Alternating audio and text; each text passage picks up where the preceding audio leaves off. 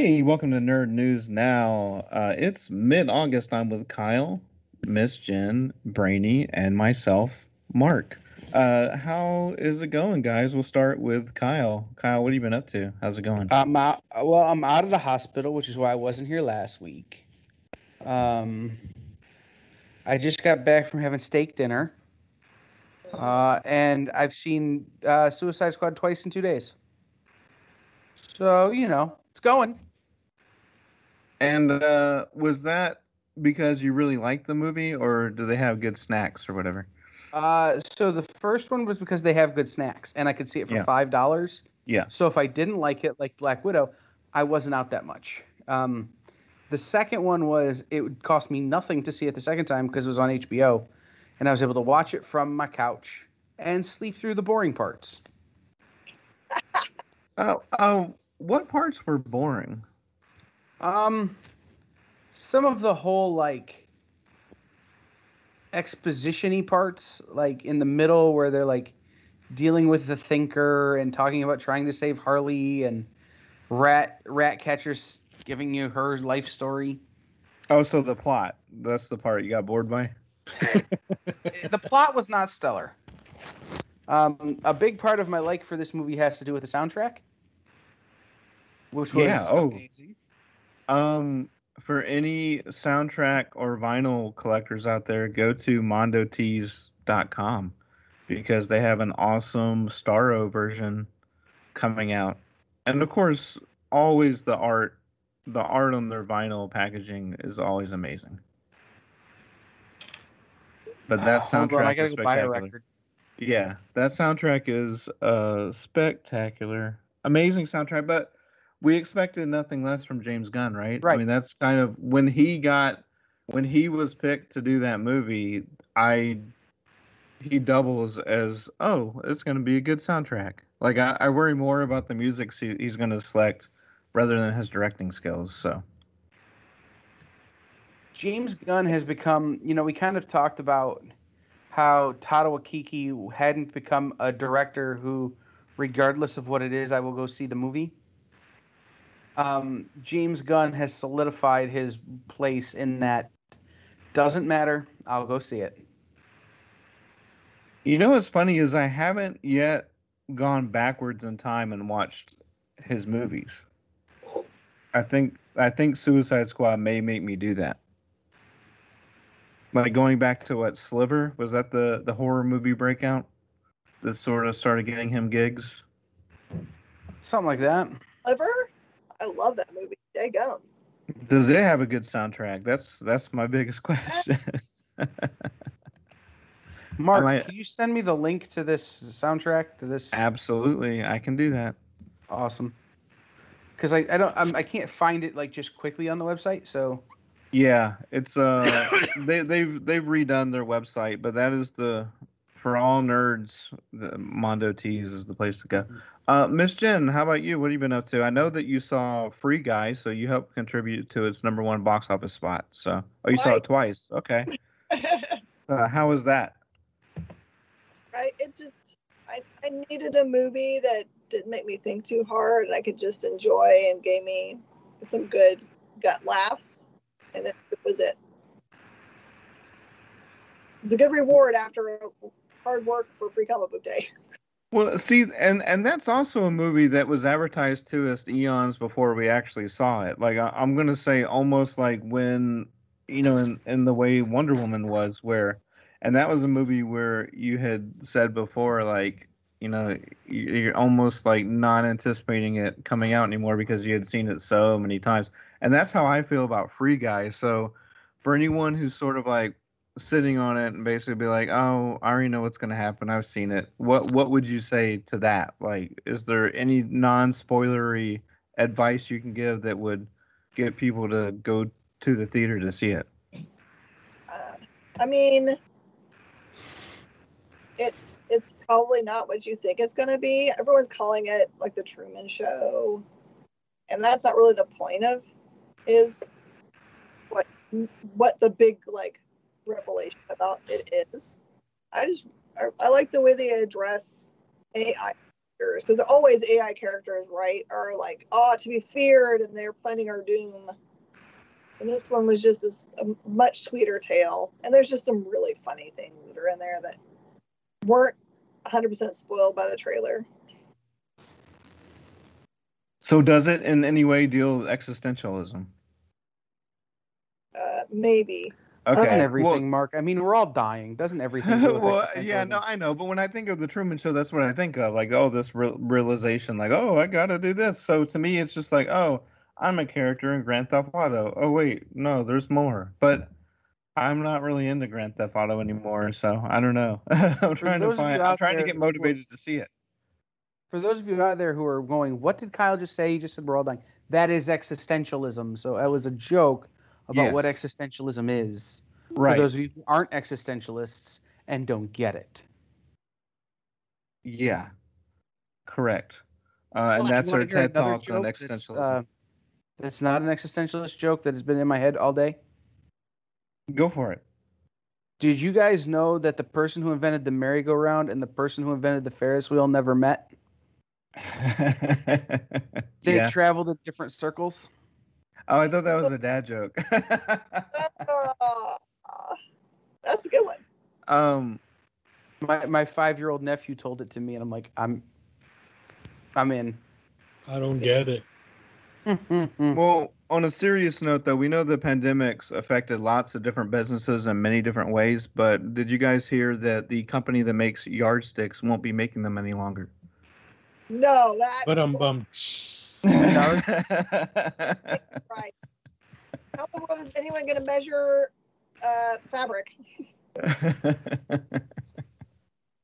I have a yardstick in every corner of my house because I use them that much. Yeah. Well, Same don't here. worry. They won't be making them any longer, so it's fine. You'll be okay. I'm going to start hoarding. This is that moment in the show where I would just walk away because I can't even right now. But you can't walk away. Because I can't walk, I just turn my camera off for a minute. I'm gonna reward you with a link to Vinyl, so it's fine. Thank you, Mark. Brainy, what about you? What have you been up to? Just kicking it, taking it day by day. Took the weekend off again. I think this was more of a forced weekend off. The pain medications just made me too drowsy. Caught up on TV shows again. Oh yeah, what did you catch up on? Oh, I finally finished that. What was that show I was watching last week? Oh my god, I just forgot it already. 30 Rock. 30 Rock, yeah. Yeah, I finished that. Finished the Star Trek Lower Deck. That was pretty cool, actually. I enjoyed it. And I actually watched Vivo. If you guys didn't watch Vivo yet, watch that movie. It's actually pretty good. Which one? It's on Netflix. Vivo, V-I-V-O. I've not seen that yet. Yep, it is. I think it could have been a really good theatrical release. They did a good job on it. It is one of those emotional Disney type of movies, but it was good. And we had Free Comic Book Day this past weekend, right, Miss Jen? And a Pokemon release as well. A Pokemon release also? Yep. That seems to be a trend now. Every Free Comic Book Day ends up being a release or a new Pokemon set, or Yu-Gi-Oh! One of the two. Depends on which weekend they fall on. And this weekend was a Pokemon, so a lot like a lot of other retailers, we kept it a very low-key Free Comic Book Day. Anybody who walked in got the books. We didn't complain or anything. We did have our restrictions, and didn't do any special sales. Didn't do anything spectacular. It was just another day for us. What was the most requested comic? Oh my God, the name is escaping, Miss Jen. It's the news. Something is killing the children book. The Slaughter. Yeah. And then Stray Dogs. Those are the two. Correct. Yeah, I knew those would be the big two, but yeah, keeping it low key due to the pandemic, but people still came out and got the free comics, so that's good. On the Pokemon, Brainy, has the absolute fervor for that died down at all, or were people that were wild about it before still wild about it? Well, we sold out of our pre-release within the first 2 hours. Mhm. So yeah, people are still wild about it. Unfortunately, back in the days, a few sets prior to the pandemic, we were getting about 300 kits. The 2 sets after, our attendance dropped so much that we were down to about 60 kits. Since Pokemon has been basing the amount of kits you're allocated off of those numbers, we have been getting a very low allocations, and we've been selling out, for the last, like in the first few hours of it. And this set was exactly the same case. I thought it might last a little bit longer, but it did not. So people are still wild about it. The demand is strong, but they're still not looking. They're not making as much markup, if I may. We're able to get them at a reasonable price right now, and able to sell it at a reasonable price right now. And how many? This might be a complicated question, but how many sets are out right now, or at least like active sets? Active in what sense? Playable, or are we Oh, I talking? mean, I guess still in print for, I guess, printable, in print and playable. Well, the way Pokemon is doing it right now, at least, is they're going back and reprinting the last 2 or 3 sets Okay. batches. But they try to keep only once a new set comes out. I think they only keep that set in cycle, and everything prior to that is whatever's already out in the inventory. But because of the pandemic, because of the huge demand and popularity last year, Pokemon decided to reprint a few sets the few recent sets that they were out of. So right now, I guess the only 2 sets that are going to be print are Battle Styles and Evolving Skies, which are the most 2 recent sets, I believe. Yeah, And just in for a company that's based their whole thing on gotta catch 'em all, you'd figure they'd be popping out sets like crazy. So I wasn't sure if they did like them on an annual basis or biannual or every 2 years or what. So well, sets come out once every 3 months, so there's about four base sets every year rather. Mhm. Then there's additional sets that come out as well. There's the specialty sets. They come out with gift boxes and whatnot. So there's practically new Pokemon product coming out every month, give or take.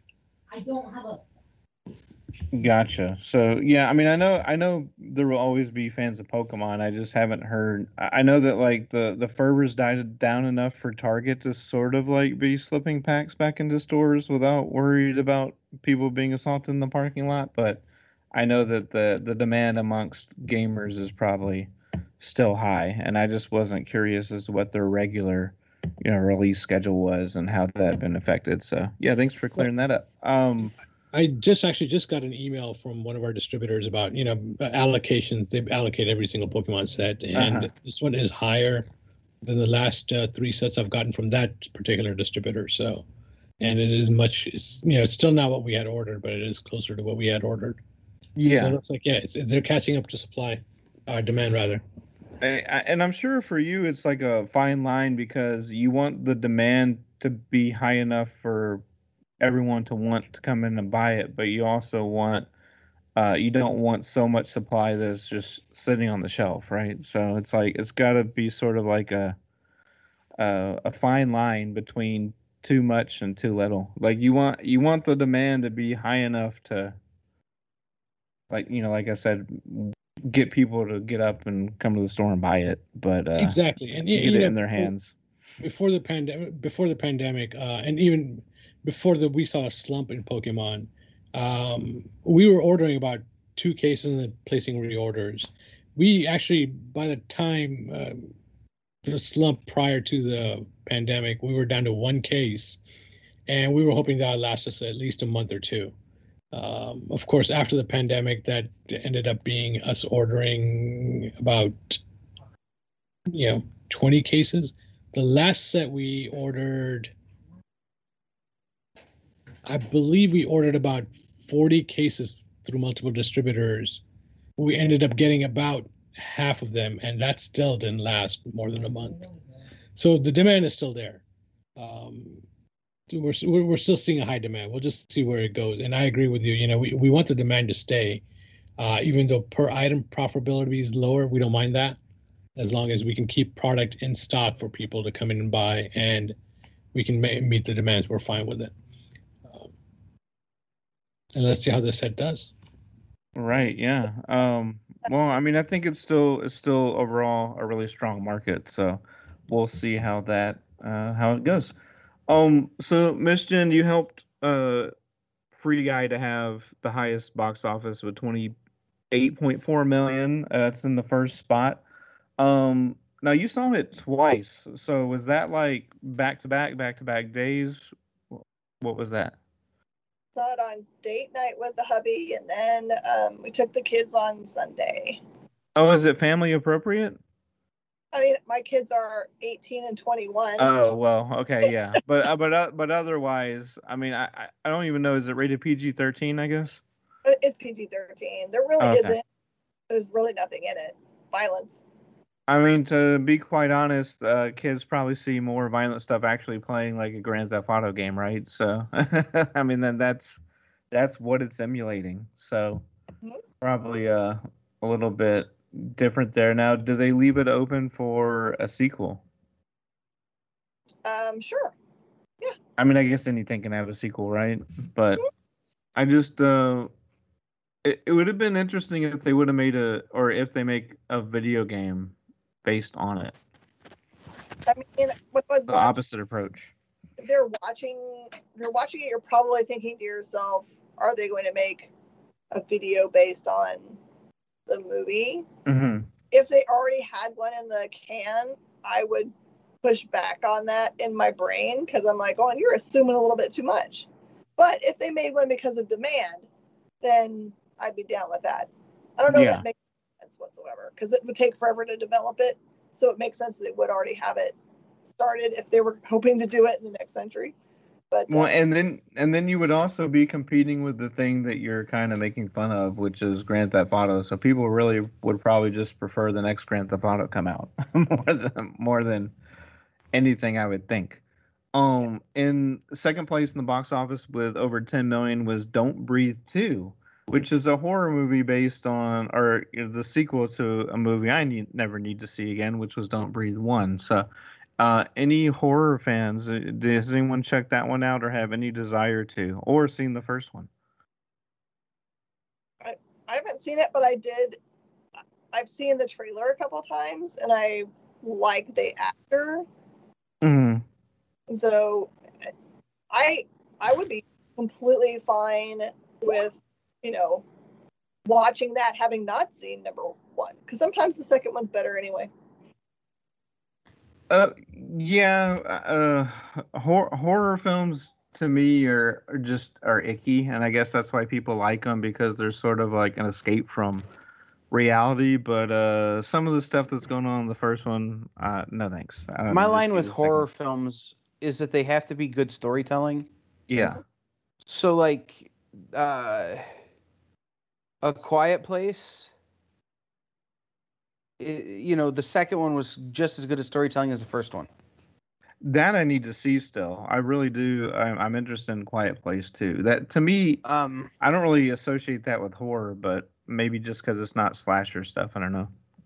Right. It's more of a psychological horror. That's kind of the thing, is I like the psychological horror. Mm-hmm. That's why I like the Rob Zombie movies, because they're both. Mm-hmm. But yeah, I have no desire to see Don't Breathe or Don't Breathe 2. I didn't get that it was a horror from the trailer. It almost looked more like a John Wick, because it looks like they come and break into wherever he's hanging out with this young girl, I guess maybe his daughter, or maybe someone that's like he's protecting or whatever. And they kidnap her, and then it's him basically taking apart that crew one by one. What it looked like to me. Yeah. I guess I've already said too much then. But like, there's some captivity stuff going on. Yeah. Okay. In the first one, anyway. So it's horror in the same way that like the movie Straw Dogs is horror. So maybe suspense is a better. I keep saying horror, but suspense thriller, I guess. It's definitely not a John Wick type thing, but it's on the low key side as far as the action goes. But it's more about the suspense of it. And then so Jungle Cruise was third with 9.1, and disappointing for me, the Aretha Franklin biopic or biopic came in fourth, starring Jennifer Hudson. I didn't think that was out until next weekend. No, that came out. I got my weeks mixed up. Yeah. Well, I don't know if it was something to do with like the Aretha Franklin's estate, but they just had that Cynthia Erivo Genius show all about her that came out earlier this year on Nat Geo. So then to have a movie like right after that,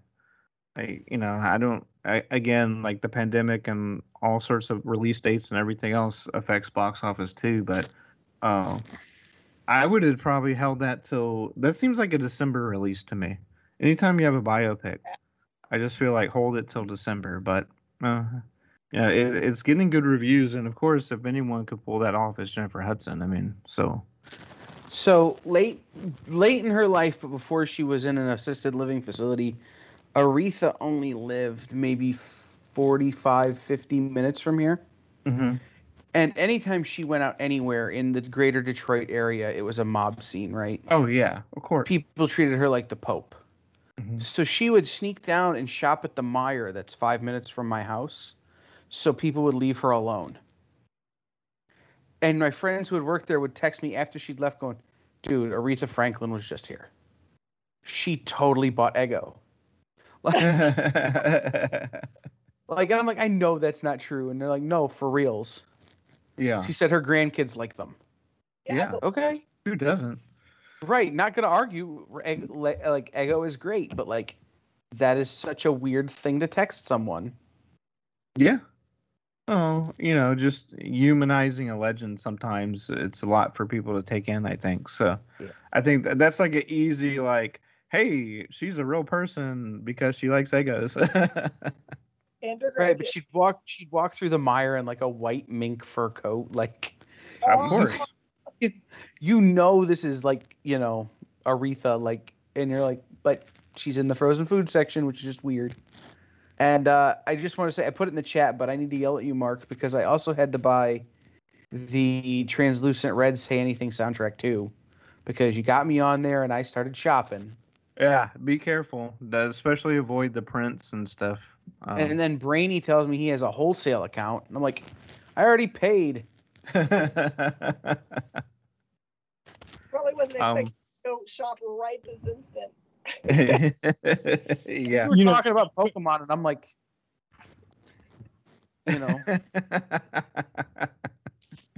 we didn't keep you entertained, so you had to go. That's fine. Well, I wanted to pre-order it before they sold out. I had a copy. I had a copy of the Awesome album. Somebody did a pressing of the Awesome album with little Sebastian's face on it. Yeah. And I didn't pre-order it fast enough. It sold out, and now on eBay they're selling for $700. Of course they are. Of course they are. That's how that stuff goes. And I'm gonna have to spend it at some point. I just know I am. I have 3 other copies of that record coming, but I've got to have that one. And you got to have the one with little Sebastian's face, so you have to. I got the green one. I got the black one with the Mouse Rat logo in it, and then I got the regular black vinyl pressing. Well, are they gonna do like a Johnny Karate Gatefold one? Because that's what I would wait for. Yeah, I would kill to have one like in a Johnny Karate Gatefold. Yeah, and then it's like sealed together with the black belt. That would be good. That would be awesome. Only other box office news or movie news really is just that Venom: Let There Be Carnage has been pushed to October 15th from September 24th. So it always felt like an October movie to me anyway, but I'm sure that has to do with box office numbers and the ongoing That means I struggle. won't see it until November. Probably, yes. Does that put it squarely against James Bond? When is that still a thing? Yeah. I mean, I know James Bond's still a thing, always going to be a thing, but like I haven't heard anything about that movie in forever. That's probably the movie we've talked the longest about to not see. Is there even a trailer? Like I can't even remember now. There is a trailer. There Okay. was a whole thing where a car spun around and shot at people. Oh yeah, and he was probably drinking at some point in there, maybe. I do not know. Does that compete directly with it? Who knows? No, But it's the week after. okay. James Bond is currently slated to be released October 8th. Okay. I feel like they're both going to get pushed back again. I feel Maybe like not. so been having this conversation a lot the last few days. I wouldn't be shocked if by that point movie theaters aren't not showing movies. Like they're back to mid-pandemic shutdown levels. I just in Texas, I can't see anything shutting back down. Now, if you're saying on like a distribution level, like okay, in the Northeast, on the West Coast, we're closed, and the South we're not, but we're not gonna like quote unquote waste new movies until we can nationally have them. Then are they gonna go back to showing Empire Strikes Back and stuff? Right, I think Like that would be, but that's the that's what I'm most saying closed is I down think it'll be. I think we're going to be seeing second runs or something like that by that point. Which, I mean, by October, the second run movies you could put out in October, movie theaters would be packed. You could put all the Friday the 13th, all the Halloweens, all the Yeah, good like point. it's perfect for Yeah. October. I just the conversations I'm having with people, it just sounds like more and more like October is going to be this weird time where we're kind of like March of last year. Yeah, and last October there was also the conversation about, well, the flu didn't go anywhere either. So October is traditionally flu season, and if that's going to be impacted by this and the combined forces and all that. So I think October is like sort of this projected like, well, maybe wave four will be at its worst then, or maybe it'll just pass. But from an executive perspective, they're looking at these numbers and they're just sort of all over the place right now. I mean, the one thing which isn't going to be popular with most people, but the one thing that's been a really big success is the Disney with the Premier Access, because even like it was almost like a 50-50 split on Jungle Cruise with a good box office showing and a great a pay-per-view um on demand uh combo. So unless But I'm some of these wondering what the films, fallout of the Scarlett Johansson yeah, lawsuit will be for that. Are they going to be scared to do that with films where they have actors who have box office deals? Or are they going to have to go back and renegotiate everything with everybody? And how much more are they going to have to give The Rock? I mean, Yeah, I'm pretty second sure highest paid actor or whatever he is right now. mm-hmm. they're Give most him likely going to the old renegotiate. Jungle Cruise boats full of money. Yeah. Well, definitely in contracts being written now. I mean, but now contracts are being written for movies that will be released in 2 years, right? So now to be cognizant of it. But I heard an interesting uh, interview on NPR where it's like, oh, this has happened before, and I was kind of thinking like, when on earth was digital streaming happened before? Twice. But they were telling a parallel like back in the 40s when studios started like streamlining through their own means, and so basically they were really controlling the market, and they had like a vested interest at every avenue. So they were able to kind of make or break actors and directors and all that, and really control like the money streams. Mm-hmm. So so they didn't have on demand digital videos in the 40s, but the same type of restructuring took place. So from now on, obviously, We go can even throw ahead. that out the window and relate it to two more recent issues. Oh, go ahead. When record companies and record labels had to go back and renegotiate with artists over streaming rights. Mm-hmm. It's why Tidal exists or existed. It's because record labels weren't giving artists a cut of the money they earned from streaming services of music. And then the writer's strike of a few years ago, the television writer's strike, because writers weren't getting paid their fee and actors weren't getting paid their fee for digital only content like webisodes and that kind of stuff. So they struck. I mean, this is the movies finally coming around and doing that part of it. I was just listening to Greg Daniels talk about what it did to The Office.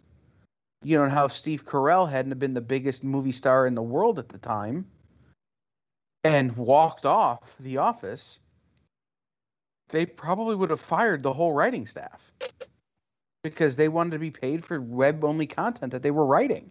Mm-hmm. But Steve Carell's like, nah, I'm not going to work. So you can pay him or we can just sit here. And Scarlett Johansson is doing that now for movies. It's, look, if you're going to release stuff digitally, pay us. Yeah. I think she's and this is it's going to sound weird. I think she's probably willing to get screwed a little bit on this because get paid a little less than maybe she's rightfully due in order to set precedent so that she can negotiate it better going forward. Yeah. I mean, I think anytime, right. Like, I think she is willing to do that. And she's really only been the only one vocal about doing that because it's been three of the most successful movies this year are obviously Black Widow and then Jungle Cruise and then Cruella. And those were also coincidentally all had the same sort of like digital release option. And Emma Stone has not only not said anything about it, but she's already signed on for Cruella too. And The Rock's sort of laid low about it. But I think that, I mean, at some point they're going to have to resolve it. And whether or not that resolution just comes from writing contracts now moving forward, or going back and paying people over the last 2 or 3 years, because a lot of movies that happened to, and I've been curious about what happened to all the creatives behind HBO Max movies where they're just giving them away for free. Like how did that? And this is my question, right? So when did The Rock write his deal on Jungle Cruise? When did Emma Stone write her deal on Cruella? And when did, the deal for Black Widow get done? Are we talking about Scarlett Johansson's deal has been in place since wave 1 or 2 of the Marvel movies? That she gets this percentage of, box office? Is that possibly what we're talking about? Or is it like she did this deal later and just negotiated it poorly? Because I'd be willing to guess that The Rock had some sort of streaming contingency in his contract. Because by the time they wrote that deal, Disney Plus is announced and we kind of know what Disney Plus is going to be. And The Rock is nobody's fool. He's dealt with Vince McMahon. He knows what getting screwed is like. So, is it different for them because of when the deal was structured? I have a friend. And maybe did he just get a better deal on the streaming end? Like, because I doubt in any of their contracts, no one foresaw I think all these were done before the pandemic hit, right? I believe because was The Rock already getting 10% of the streaming? Maybe, and I'm just my curiosity comes in are they trying to say that the first day release streaming is different than the 3-month after streaming? I'm wondering if like there was some sort of conceptualized idea there that, oh well, we don't have to pay you the streaming rights until 90 days after the release as it states in your contract, but before the pandemic hit, you wouldn't stream it 90 days before. So there's a lot of little things that could have gone wrong in the wording in that contract. Yeah. But they had months and months and months to figure this out too, like to preemptively prevent it on both sides. So I have a friend who is a musician who has been successful in the pandemic playing online concerts where you sell tickets, you know, through one of the services and they stream the concert. And their record label is coming back kind of saying, hey, you know, this was the deal that you would play X number of shows to the public, but you did that on your own without us. We want some of that money. And my friend's going, no, you didn't provide anything for this. Like, I did all the marketing myself. I did all of the... And so it's really interesting that my friend's deal doesn't have a streaming contingent in it. So he gets paid nothing from Spotify streams. But he owns a bigger percentage of actual record sales. Like, it's his deal was set up based on the way his stuff was years ago. So now when his contract is up at the end of next year, he's got to go back and completely reevaluate the way his business runs. And I think these movie stars are going to have to do it the same way. Absolutely. Yeah. And ironically, he also became a mailman during the pandemic, which was super fun for him. too bad. It's really too bad that the band name Postal Service was already taken. Yeah, his name is already pretty good. Oh, okay, that's good. No, I think, yeah, it's a lot of businesses are gonna change.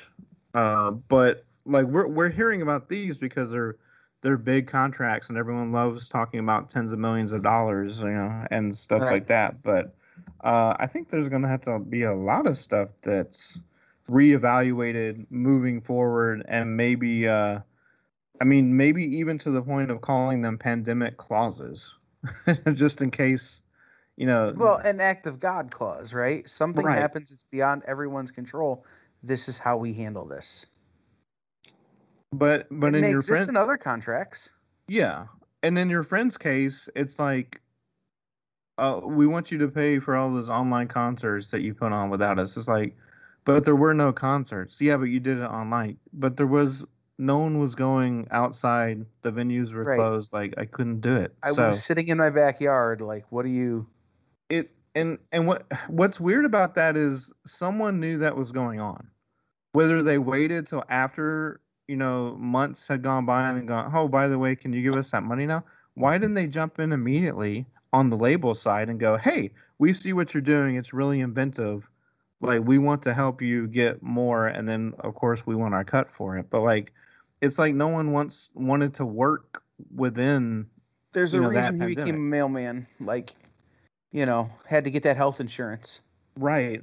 Yeah. Like, and like, this is something, these are the stories that I'm waiting to hear told about the pandemic. Like, we've heard so much about people, like, and rightfully so, about people who have died or people who have survived, or, you know, but there are people out there whose names you know who went from being a celebrity to being a regular person because of the pandemic. Edwin McCain started a land. He started his own excavation business because before he was famous, he worked for an excavation company. So what did he do? He took his money and bought a couple of front end loaders and a Bobcat and started an excavation company. He digs septic tanks and leach fields, like, because he can't tour. And people know Edwin McCain. Like, the dude had several hits. You know, Harmar Superstar became a mailman. Like, these are people who were selling out big venues pre-pandemic that are doing regular jobs now. And it's so cool. That is. It's Shane Douglas working at Target because Target gives health insurance and pro wrestling doesn't. Like, Well, I mean, that the whole health insurance aspect is a much larger problem, sure, but right? I just can't wait to hear the stories of, did you guys know that so and so was like bagging groceries at the, you know, at the the local grocery store during the pandemic, and now they're in, you know, this big box office smash. I like that though, right? Because it's like Right. they saw a need, or they had a need, and they just Mhm. took care of it. I call that Right. a boss right there. Right, like those are the stories I can't wait to hear. One aspect, and to me, the payment of comic creatives is a shroud of mystery. Like, I never hear about it. I don't know I have. It's just I don't know if it's like a don't ask, don't tell type of situation where it's like we don't talk about it. We don't talk. I mean, I know about Image that they're more friendly towards you get a bigger cut percentage per se, but I do wonder going forward and over the last few years where you have stuff like Comixology and Amazon Prime, it's like, are they getting anything for the digital copies at all? Especially when you have these companies like pushing towards digital delivery of these PDF file comics. I think it's a very different thing. Okay. In I can only speak to this from what I know on either side. In the music business, in the movie business, in the television business, you get paid for doing your work, and then you get paid a percentage on the income generated by your work. Most comic writers and people that I know are doing it as independent contractors and on a work for hire basis. So that you get paid for doing your job and then you're done. Now, I know that there are some that are different, and most of the people I know are at much smaller publishers than Marvel, DC, Boom, So it's a little bit of a different demon, but I think it's probably just it's a different demon. It's a different thing.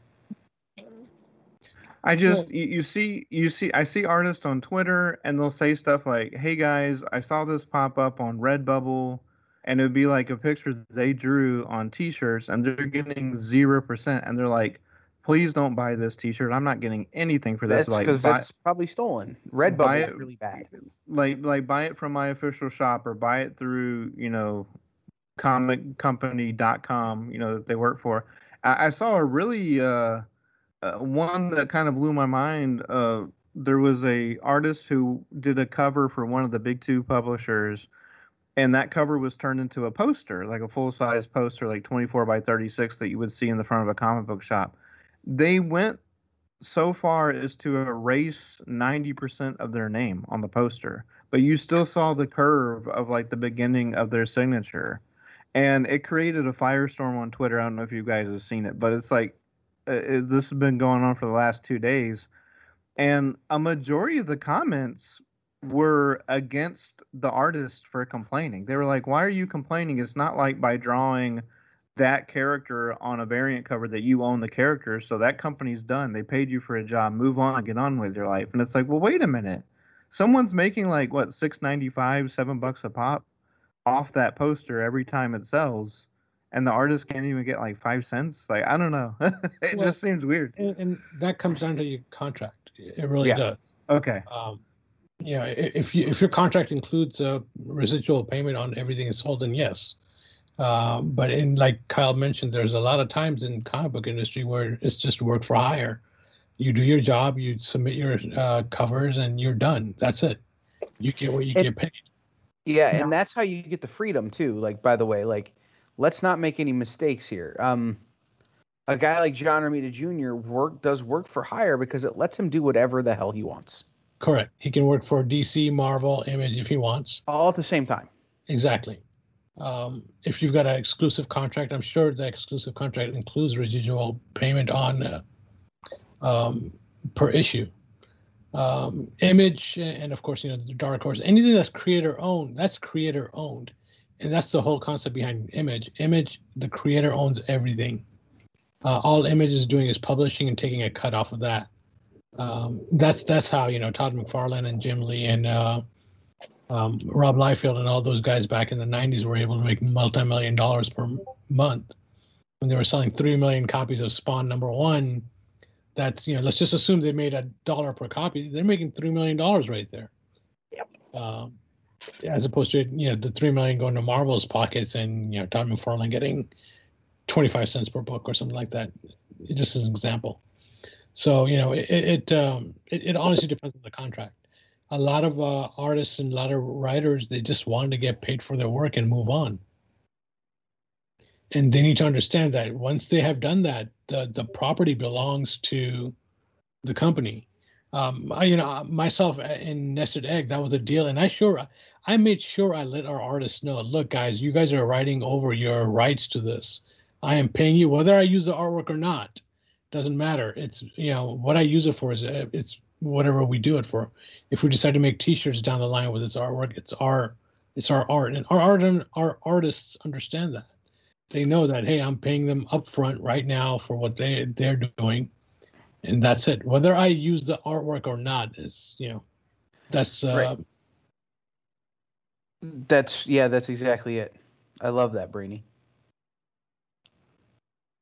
One of the things that I've started negotiating into my contracts is a level of usage rights, and I don't have it with the experience necessarily the same way I have it with some of the other people I work with and I freelance with. I retain a copy of everything I do. I can't tell the experience what they can do with it once I've given it. Once we've aired it, it's theirs. But I have another client that I work with who I retain the sole right to distribute it, other than for the purpose the contract is specified. And this is graphic design stuff. Like I'm going to design this T-shirt for you. I get to distribute the T-shirt, except for this one specific purpose. Like, and that's kind of a very weird sort of negotiation to make. But what it does is it allows me to say, okay, I made this really funny T-shirt. In 6 months, I can sell it on the internet if I want.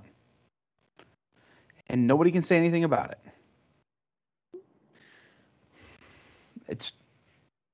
You usually take a little bit off the plate. I'll do it for a little less money, but I'm going to do it for this. This has become a TED talk on how to read a contract, I feel like. But and this is something I'll say. If you're in a creative field, get yourself an IP lawyer and a contract lawyer. Have them be separate people. Have somebody there to protect your intellectual property and somebody there to make sure your bank account is right. And have them be separate people. Don't have them be the same people, because that way lies madness.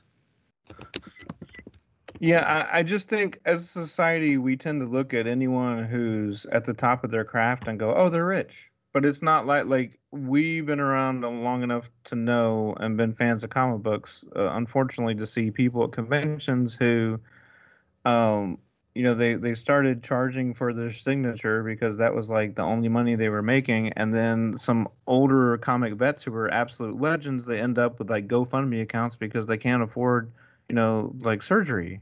Bill Mesner-Loebs was homeless. Yeah. Like, he got saved because a number of people in the Detroit community just were like, look, this is dumb. We'll just buy you a house. Like, whatever. Like, it's like he had to get bailed out on that level. You hear the stories from Neil Adams about Siegel and Schuster. They created Superman and they had nothing. They were living on one guy was living on a cot in his brother's house. Like, and they created Superman. It's better now. Well, only because we know those stories, I guess. Yeah.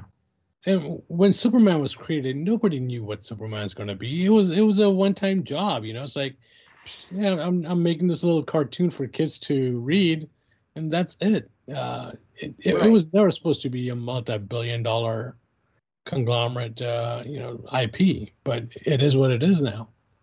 Right. I mean, we have those cautionary tales, so we know now. Exactly. That you need to be more careful, because you never know what something's going to be. I like how we've been talking about this so long. Miss Jen bagged and boarded a whole long box of books. Yeah, it's great. Yeah, multitasking right there. Well, we might as well just keep taking this into the comic direction, Miss Jen. What's coming out this week? Well, I just have my fingers on the box, which is a book that's coming out from Red 5. I'm super excited about. We actually had them as guests for Free Comic Book Day, so we've already actually gotten feedback from customers that bought them. And they've already started to add it to their pull box, so that's a good sign. Yeah, very good sign. Mm-hmm. So I know that there's a couple of good big Marvel things coming out. There's Kang the Conqueror and the Trial of Magneto starts.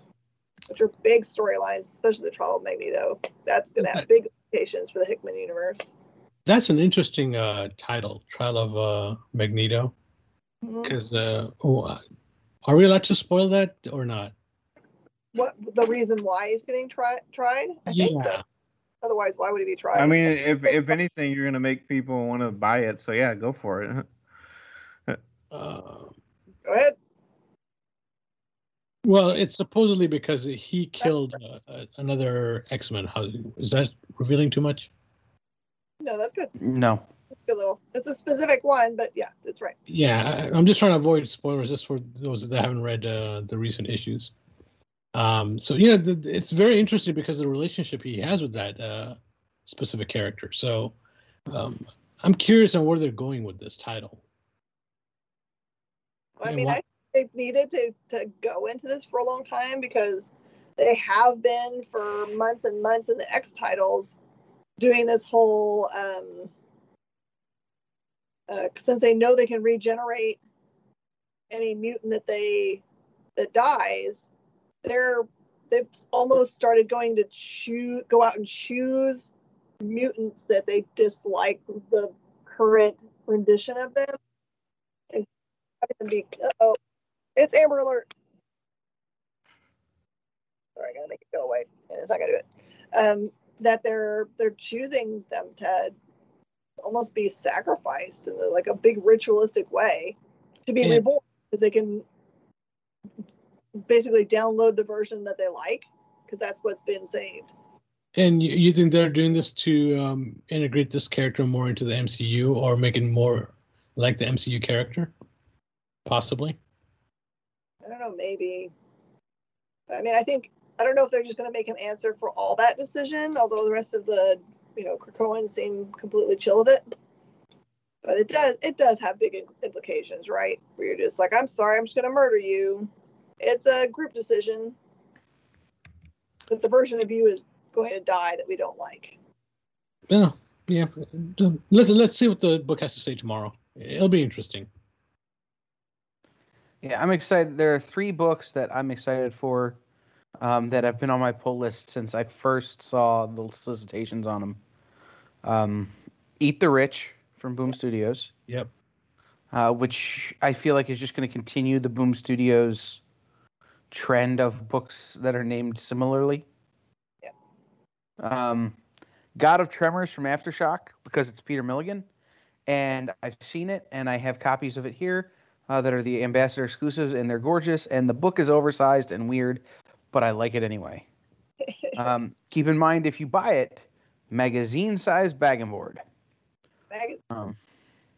It's awkward. And the last one for me is Killer Queens from Dark Horse, which is David Booher. Not too spoiler because he told us the bad guy in the book is a chimpanzee with a jetpack, and he has hench otters. That's right, they're otter henchmen. In David's own words, a big gay space romp. I love it. I'm surprised you didn't add second chances to that. It's on my pull list. I'm not. What's the word I'm looking for? It's not the first book you're going to pick up to read. Yeah, it's not. I'll be honest. I'll read Serial before I'll read that one this week. Interested, but just I don't know. I'm having this weird sort of ennui feeling about Image Comics as a whole. Another one I'd recommend for people is Gin Hunter. It's by Black Box Comics. I think people might have overlooked that one. Crazily, I just ordered directly from them. Nice. I should do the same. I've added it to my list of publishers that I like that are super hands-on. That I think he messaged me 10 times. It's like, have you gotten a chance to look at the catalog yet? And I finally just said, will you order for me? Yeah, we've been carrying their books for quite some time, but at a very low, order. I think we're only getting maybe 2 copies, 3 copies per book. This one, I have a good feeling about Jin Hunter. I think it's going to be a good read. We'll see. Yeah, because I really liked the Devil's Dominion and the Chino Kage. Both of those were really good series. Yep. But the problem is it's such a small press that it's easy to miss in the previews, which I think I did for like number 3 and 4. I think I totally missed them. And since they're not on FOC, it sometimes hurts as well. Yeah. What else is Yeah, good? which is why that's not on my list. So I'm gonna have to order it from one of you two. That's fine. Right, We'll like be happy to serve you. whatevs. Like, Wow, I have a small list this week. A lot of them are variant covers. Interesting. I'm still trying to figure out. There's a Gorillas hardcover that comes out, but I'm still trying to figure out if they misspelled it in this solicitation because I thought it was almanac, but it's spelled almanac. Who's that from? I'm guessing it's going to be Z2, but I'm not sure. Oh, I must have missed that one. Yeah, as you were mentioning earlier, one of the downfalls of the preview guide is by the time you get to X, Y, and Z, you are so tired of looking at books that it's like sometimes you just overlook them. Subconsciously, you just overlook them. And there have been times when I'm like, hey, I could have sworn I ordered that Zenscope book, but hey, I guess not. So plus Zenscope, and we do catch it on the FOC though. And when you guys are ordering ahead, like how far ahead do you order? Like 2 or 3 months? Well, it's getting more and more interesting, right? So traditionally, you would do initial orders, and those are about 3 months out, and then you get FOC looks at 2 or 3 weeks out. And the way that they're getting set up, some of the big publishers, DC at Lunar and Marvel at PRH, is that they have the ability for you to do initial orders, but most everyone's just doing FOCs only. So people really are just looking at it 3 weeks out, which I'm sure it makes it much harder for them to set print runs, but it does save a lot of time, I have to say. I was just curious if they ever gave you more of a synopsis than the public would know about, meaning like hey, you need to get this book. I mean, I know you've had people tell you, hey, you should order this book. More than we do. Well, what's crazy? So I'm sure you guys know, but they have like many different types of cataloging and collectors apps available now for people as myself, where it's like I have all these comics, I have no idea what to do with them. I need to catalog them. I need to make sure I figure out which books I actually need of a particular series when I'm out looking at bins at a convention and stuff. But I've noticed tabs popping up on these that are like speculative books 3 months from now. And I was just wondering, like, how do they know that? Oh, you need to get this book 3 months from now because there's a character in it. It's like, okay. I just didn't know how all that worked. Sometimes we don't like, because it can't be in our brains. It can't be a speculated book until it's been released, because you don't know if people are speculating in it because it hasn't come out. Yeah, like because you can basically just say, "Oh, there's a character in it." Don't say anything at all. Right. Okay. So gotcha. I'm gonna. I gotcha. Well, any thoughts on comics this week or in the near future to wrap up the show today? Anyone got anything else you want to throw out there? Read the comics you like. Try comics that you have never tried before. Really good advice. A lot of stores, I don't know if Miss Jen, if you do it or not, a lot of stores offer a first issue guarantee sometimes on titles. Try those titles out. If you don't like it, some stores will take them back. We definitely will. We'll give you if you don't like number one, bring it back. We'll at least you tried it. So try new books. Don't get stuck with what you're into. In fact, kind of segment off, one of the shows I started doing on the radio was New Pop Discovery, where we listen to songs we've never heard before. And we're trying out different songs and whatnot. And what I've noticed is people who weren't listening to certain genres are actually enjoying them now. So, same thing with comic books. Try different things. I understand, those $4, $5, $6 comic books are getting a bit expensive, but if you've got a few bucks to spare, go ahead, try a new title out. I'm sorry you have to listen to so much Dua Lipa, Brainy. No comment. That's how I love it, but it gets stuck in your head and it's there for days, and it's just frustrating. That's how I found out that I really love bluegrass. Yeah, in fact, one of my co-hosts for the show today, she discovered she likes soca music because we played it a few times. Like, hey, this is pretty cool. I like it. So there we go. Yeah, I've been listening to Zydeco music. There you go. I know all about that. Being down here, if you're familiar with the area, Beaumont, Texas. We would pick up a radio station from Beaumont. We lived in the Houston area, but on the way to church every Sunday, like a man with a very thick Cajun accent playing Zydeco music for hours and hours and hours. Well, Zydeco was born between New Orleans and Houston, so yeah. Geographically, I definitely know what that is. All right, well, thanks, guys. Thank you, Brainy, Kyle, and Miss Jen. And thank you for listening to and watching Nerd News Now, part of the Kingdom of Geekdom on Woodlands Online, sponsored by the Adventure Begins Comics and Games and Space Cadets Collection. Check out other shows on Woodlands Online like Music Cafe, The Adventure Begins Show, Woodlands House and Home, The Best You, Between the Trees Business Talk, and much more.